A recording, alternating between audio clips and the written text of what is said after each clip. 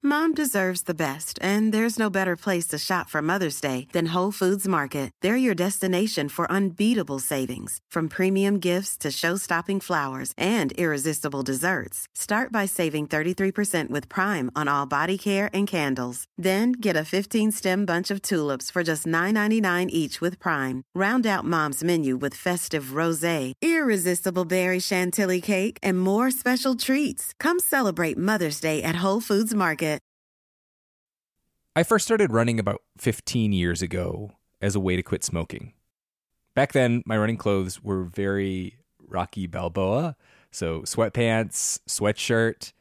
Anyone who goes hiking or trail running knows that it's a lot easier and a lot more fun when you're wearing the right gear. Janji makes performance apparel that'll take you farther on your runs and hikes. They have this merino wool hoodie that I wore on multiple trail runs this weekend. It's soft, it's warm, and most importantly, it does not get stinky when you get stinky. Another reason to love Janji is that they donate 2% of all sales towards clean water projects, raising nearly $1 million so far. Head to janji.com to find your new favorite trail wear, outdoors accessories, and essentials. And use the code OUTSIDE for 10% off at janji.com. That's JANJI.com with the code OUTSIDE for 10% off. When I was a little kid, my whole family, grandparents included, packed into a Dodge Caravan and went on a 2-week road trip to Wyoming. We saw the rodeo in Cody, a grizzly bear in Yellowstone National Park, and an epic thunderstorm near Devil's Tower. On that trip, I fell in love with the West and the natural world. This might sound cheesy, but it kind of made me who I am today. Wyoming has it all. Breathtaking hikes, kid-friendly museums, 2 of the coolest national parks in the country. The truth lies west. Discover yours at travelwyoming.com. You know the type of suburbs that tend to wind around golf courses? The ones with big houses whose windows must break all the time from wayward golf balls? That's Rio Verde.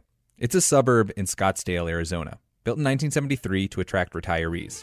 Our 27,000 square foot clubhouse is the social center of the community. They've got pickleball, tennis courts. We host twilight golf events, dinner dances, concerts, and jazz events that bring in professional... But what they don't have right now is a reliable source of running water. The taps are dry in Rio Verde foothills. Since January 1st, people there have been skipping showers, eating off paper plates, and when it's yellow, letting it mellow. Residents getting creative. I'm happy I have a pool because every time it rains, at least I can cipher that. We use it mostly for showering, for, washing clothes, the bathroom. Rio Verde's longtime water supplier turned off the tap because of the severe drought that has gripped Arizona and the rest of the West for the past 2 decades. A water crisis is unfolding in the nation's southwest as the mighty Colorado River begins to dry up as a result of overconsumption and climate change. Farmers have been forced to fallow fields, reservoirs are disappearing, a major dam could stop producing power as early as this summer. And it's raising questions about who gets to use Arizona's diminishing water supply and for what. One company in particular has gotten a lot of flack. All new at 6:30 now, a dairy company based in a country known for its huge oil supplies is after something even more precious in Arizona, water. Almarai, one of the largest dairies in the world, recently bought 15 square miles of farmland. ABC 15's Joe Bartels. Almarai is a Saudi Arabian dairy company. In 2015, they bought some land in Arizona and began pumping out a massive amount of groundwater, all to grow feed for their cows back in Saudi Arabia. A local TV news reporter recently interviewed people who live near the farm. They got a lot of straws. They've been drilling since they showed up. And I started getting complaints from residents about their wells, running dry. It's completely unfair. It's criminal. For townspeople who don't have enough water to flush the toilet, the company has become an easy scapegoat.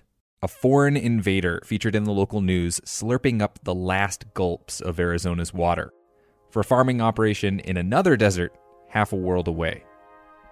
But the truth is way more complicated.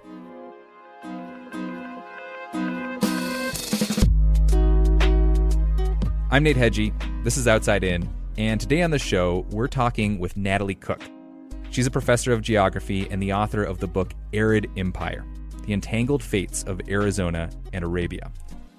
Turns out that these two desert regions have been intertwined for nearly 200 years. They shared the same goal, making the desert bloom at whatever the cost. And now, both of them are struggling to keep it that way. Stay tuned for a tale of dates, dairy cows, and who really is to blame for the West's water crisis.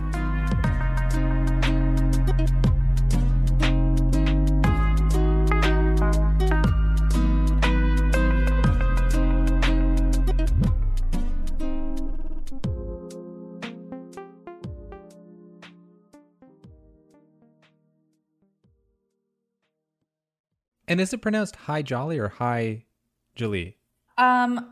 I just have been saying Hi Jali. Okay. But his name was originally Filippo Teodoro or something, and then he changed his name after doing the Hajj. Yeah. Hi Jali. So that's Natalie Cook. She's the geography professor who's going to help me understand how Arizona and the Arabian Peninsula became so intertwined. It's a tale that starts with camels and a guy named Hi Jali. He was always sort of described in a way as a kind of wily man, having curly, like dark curly hair, sharp dark eyes. It's the mid-1800s. Photographs have just been invented. The Civil War is still a few years away. And Hi Jali has recently returned to his homeland of Turkey after a stint in the French army. He's feeling kind of antsy when he happens to meet this American military agent who's basically taking this ship around the Middle East looking for camels. And so he jumps aboard the boat with a bunch of camels, and they are brought back to the United States. They land in Indianola, Texas, and he gets tasked with helping transport these camels and manage them, essentially wrangling them, where the U.S. Army can't manage this themselves because they know nothing about camels. Hi Jali was part of a U.S. Army campaign. The U.S. had just signed a treaty with Mexico, ending the Mexican-American War in 1848, giving half of Mexico's territory to the U.S., including present-day California, New Mexico, Utah, and Arizona. This land became U.S. soil on paper, but in reality, the U.S. Army had no easy way of taking control of it. In large part because, of course, there weren't roads, and the desert was really difficult to traverse. Enter Hi Jali's camels, these iconic beasts of burden that settlers would have been familiar with from biblical stories of the Old World Desert, come here to help conquer the New World Desert. And they seemed like a surefire win. Camels can survive more than 2 weeks without water. They can carry thousands of pounds of gear. And importantly, they could just eat anything on the way, like the shrubs and anything along the side of the trail. So the camels seem to be a sort of miracle solution if they could manage it. If they could manage it.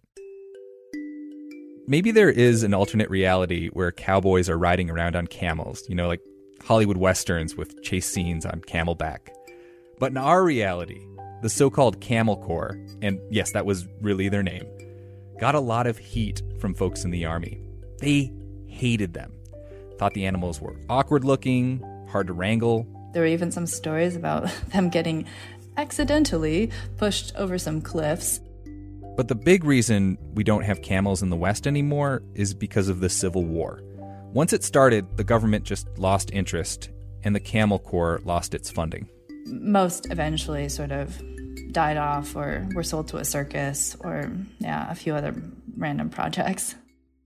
After the Civil War ended, the colonization of the West ramped up, albeit without camels.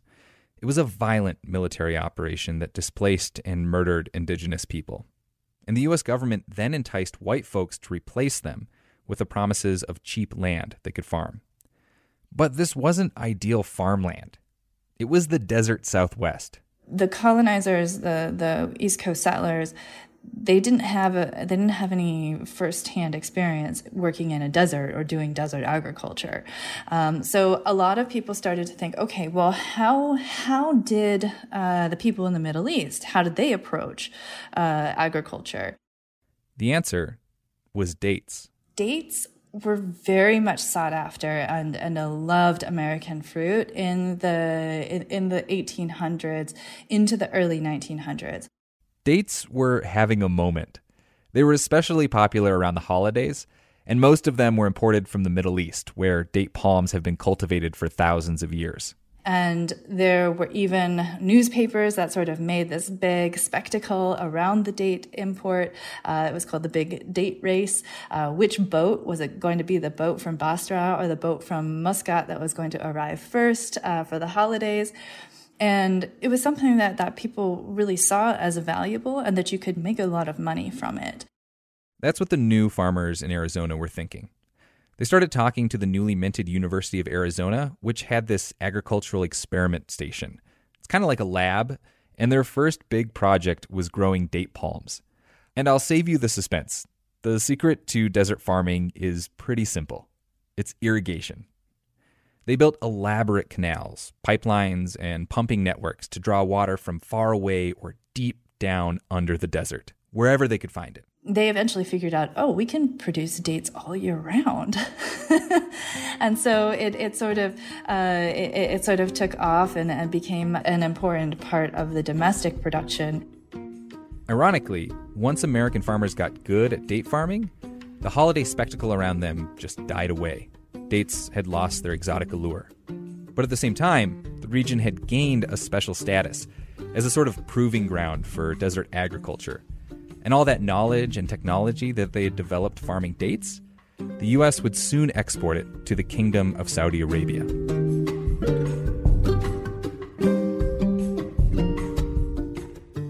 So let's flash forward to the early 1940s. General Eisenhower has mentioned the devastating attacks of our aircraft as one of the major factors in the Tunisian victory. Here are planes of It's World War II.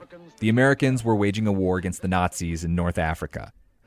They really wanted to build airfields in nearby Saudi Arabia. But first, they had to convince the king there to let them in.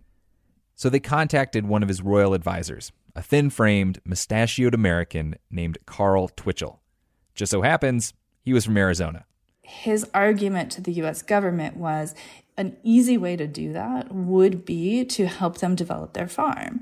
And then maybe the king will give us access to the airfields. The population of Saudi Arabia was growing, and the king was worried about food shortages, especially with the millions of people that also came there every year for the Hajj. So the king wanted more local farms. The problem was, the Arabian Peninsula is one of the largest, driest deserts in the world. It only gets 4 inches of rain a year. I mean, there's a whole region there known as the Empty Quarter, one of the biggest contiguous areas of sand on Earth. Finding enough water to grow crops there was very, very hard. What they essentially were doing before, they had these donkey-powered pulling mechanisms to pull the buckets of water out rather than a machine, essentially, which is what the Americans could bring. So to get into the king's good graces, the U.S. had Carl and a team of Arizona farmers help with their irrigation problem. The biggest thing that they promised was the technology to pump water. Even deserts have underground aquifers. The new technology helped create an American-style farm on royal land about 50 miles from the country's capital. They grew melons, tomatoes, cucumbers, squash. There was even a glowing story about it in a local paper back in the U.S. They said the Arizona farmers, quote, made the desert bloom. The Americans also invited the Saudi king to make a trip to Arizona. And when he was there, he visited some ranches and dairy farms. And he was super duper impressed. It was all he could talk about when he got back home. He'd be driving around the royal farm, saying to the managers, I want my own dairy like what I saw in Arizona, quote unquote, grade A dairy. And there wasn't any history of commercial dairy production within the Arabian Peninsula at this time. One of the royal farm managers was actually an American from Texas. And so he imported a bunch of dairy cows from the Lone Star State. Of course, the cows needed something to eat. And that's where alfalfa comes in. Now, you might think of alfalfa as the sprouts you put in your salad at Whole Foods, but it's actually a member of the pea family. It grows about 3 feet high, and it has these purple flowers and leaves that look like clover. Alfalfa is superfood for cows. It's got a lot of protein and calories to fatten cattle up quickly, which means they can make more milk. And, turns out, Saudi Arabia was a great place to grow this crop. Because it does super well with sunshine, as long as you've got the water for it. And because of all that new Arizona technology, the Saudi farmers now had the water for all that alfalfa. Over the next few decades, dairy boomed in Saudi Arabia. The milk was turned into creme caramel and laban, which is like a yogurt drink. Folks there loved it. At one point, Saudi Arabia was home to one of the largest dairy farms in the world, 29,000 dairy cows. The country was also growing other stuff like barley and wheat. I mean, Saudi Arabia at one point in time was one of the largest wheat exporters in the world. In terms of physical geography and water resources, this does not make sense. It doesn't make sense because Saudi Arabia is still a desert. So even if they had a bunch of fancy Arizona straws slurping up water, the cup they were slurping from was running out. Farms collapsed. Reservoirs turned into sand pits. So in 2015, the Saudi government took a drastic step. It banned the domestic production of wheat and green forage, like alfalfa, for feeding livestock. That means they needed to grow it somewhere else. Which brings us back to present-day Arizona. So you may have heard about the alfalfa farm in western Arizona, run by a Saudi Arabian company. Now the Arizona Republic is revealing that the Saudis got a sweetheart deal to rent that land and get the water.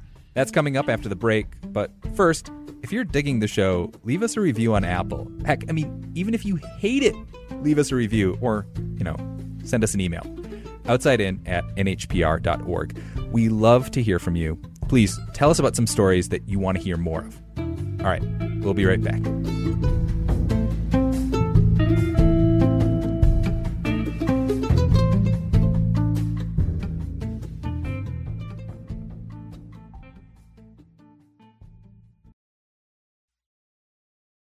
Mom deserves the best, and there's no better place to shop for Mother's Day than Whole Foods Market. They're your destination for unbeatable savings, from premium gifts to show-stopping flowers and irresistible desserts. Start by saving 33% with Prime on all body care and candles. Then get a 15-stem bunch of tulips for just $9.99 each with Prime. Round out Mom's menu with festive rosé, irresistible berry chantilly cake, and more special treats. Come celebrate Mother's Day at Whole Foods Market. Want to connect with a family member who doesn't speak your language? Then check out the language learning program Rosetta Stone on desktop or as an app. Rosetta Stone is designed to immerse you in the language you're learning through an intuitive process. Plus, the True Accent feature even gives you feedback on your pronunciation. And with a lifetime membership, you have access to all 25 offered languages. Get started today. Visit rosettastone.com/pod50 to get 50% off your lifetime membership now. That's rosettastone.com/pod50 for 50% off. The living room is where you make life's most beautiful memories. But your sofa shouldn't be the one remembering them. The new life-resistant, high-performance furniture collection from Ashley is designed to withstand all the spills, slip-ups, and muddy paws that come with the best parts of life. Ashley high-performance sofas and recliners are soft, on-trend, and easy to clean. Shop the high-performance furniture in-store or online at ashley.com. Ashley, for the love of home. Welcome back to Outside In. I'm Nate Hedgie. As an environmental reporter who lives in the West, I am obsessed with alfalfa. I think it's one of the hidden keys to understanding the region's water crisis. We often complain about how much water gets used on lawns or golf courses or even those fountains outside of Las Vegas casinos. But if you're going to play the blame game, at least one finger should be pointed at alfalfa farmers. That little pea, along with a few other choice crops, slurp up almost half of all the water in the Southwest. Ranchers and farmers grow a ton of alfalfa to feed their cattle. Because remember, it's a superfood. Americans even export it overseas to countries like China to feed their cows. Here's the thing. it's been really easy to grow alfalfa in states like Arizona, not because there's enough water to grow it sustainably. There isn't. But because the water there is cheap and mostly unregulated for farmers. Here's Natalie Cook, the geography professor. She points to some laws that were passed in the 1980s. The general idea was that groundwater needed to be managed in particular in the cities, but the rest of the state was not designated as being subject to an AMA, an active management area. So the laxness is essentially in 80% of the state that does not have to comply with any groundwater management policies. Agriculture has always been an important political force within the state, and agricultural actors have really successfully lobbied to make sure that outside of the cities, they can do what they want with the land and the water. Politicians have been wary to push back against that very directly. So if I was a farmer, are you essentially saying that I could put my well, tap it in like a big straw, into the aquifer, no rules, it's a free-for-all, I can just take as much water as I want? Provided you are outside of an active management area, yes. Which is most of the state. Which is most of the state. And this is a big reason why Almarai, the Saudi dairy company, showed up in Arizona. Remember, Saudi Arabia needed a new source of alfalfa because production had been banned back at home. But big businesses like Almarai, they don't just quit when a local supply disappears. They go shopping. And companies this size have the money to drill really deep wells that can cut into nearby water supplies. Other farmers and even, just any person who just has a house in the area, they don't have the money to drill such deep wells. These things are very expensive. So that theoretically, if you've got the capital to have that straw, then you can do that. It reminds me of that movie, There Will Be Blood. I drink your milkshake. Except instead of oil, the beverage this time is plain old H2O. I drink it up! Don't bully me, Almarai moved into Arizona in 2015, but it's taken until this year for politicians to really do anything about it. This is my own reading of the interviews that I did with people in Arizona, that there was just a sense of political paralysis, that you couldn't really change anything. Even if you knew something was not a good deal or a good thing to have in the state, nobody was going to go out and do anything about it. So whereas the Saudis had seen protests, like mass protests from farmers in Africa, they weren't going to experience that in Arizona. In the past, the Kingdom of Saudi Arabia has been very frank about their approach to oil. The Saudi energy minister in 2021 said that Saudi Arabia was never going to stop drilling oil, that it was going to drill to the last molecule. And Natalie says the same point of view applies to water. I feel like this is more or less the attitude about the Almarai farm in Arizona. And I don't think, though, that it's just Saudi. I think that it is actually Arizona's agricultural establishment writ large has a very similar attitude. It's as if they're not necessarily thinking about what's tomorrow. They just are concerned to get to the last molecule, and whatever happens after that, maybe that's somebody else's problem, but they can go somewhere else. They can just go somewhere else. The Saudis have no stake in the future of Arizona's water table or the people who rely on it. So it's up to the folks who live there to make sure their water costs what it's worth. But there are forces in the state that are focusing exclusively on the Saudi farm. Just recently, the Arizona Attorney General revoked 2 new drilling permits to Almarai. Also, some of the Republican lawmakers in the state are now trying to pass a ban on foreign land ownership and targeting the Saudis. That's great, but that doesn't change the way that these water laws are being exploited by commercial farmers from other states, from within the U.S. As Natalie alluded there, Almarai isn't the only one taking advantage of Arizona's lax groundwater rules. There's another company from the United Arab Emirates that's doing the same thing. Then there's the mega dairy from Minnesota, the multinational ag company based in North Carolina, all of them drinking up what's left of Arizona's water. farmers are not paying very much to have these wasteful water practices. And so if you then actually charge people a much higher rate than growing alfalfa and having up to 10 or 12 cuts per year, that's going to be very expensive. So if there's a way to increase the price and use the price mechanism to change that, then perhaps alfalfa will just naturally leave because it's just unaffordable. Turning back to Almarai, what do you think politicians and the media get wrong about what's happening there in Arizona? I think the bigger challenge with this whole story is that it can feel sometimes like a scapegoat. The country just has this sort of cachet in the American imagination that other countries in the Arabian Peninsula don't necessarily have. So the Emirates has a farm next door to the Saudi farm, but we never hear about it, right? If you really want to think about environmental sustainability and water resources in the future, you have to look at the bigger pattern of the laws that allow this. So I think it's fine to focus on the Saudis as long as it is a tool to open up the conversation about reforming Arizona's water laws, which are completely absurd. And of course, not just Arizona, but the entire Colorado River Basin and the U.S. Southwest.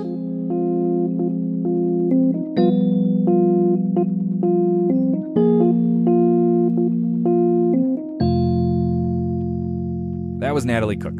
Her book is called Arid Empire: The Entangled Fates of Arizona and Arabia.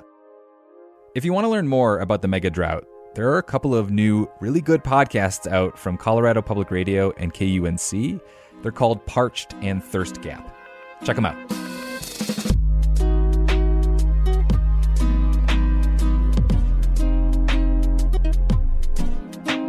This episode was produced by Felix Poon and me, Nate Hedgie. It was mixed by Felix Poon and edited by Taylor Quimby. Our team also includes Justine Paradise, Jessica Hunt, and Zhang Yun Han. Rebecca Lavoie is Outside In's executive producer. Music for this episode came from Blue Dot Sessions. Our theme music is by Breakmaster Cylinder. Outside In is a production of New Hampshire Public Radio.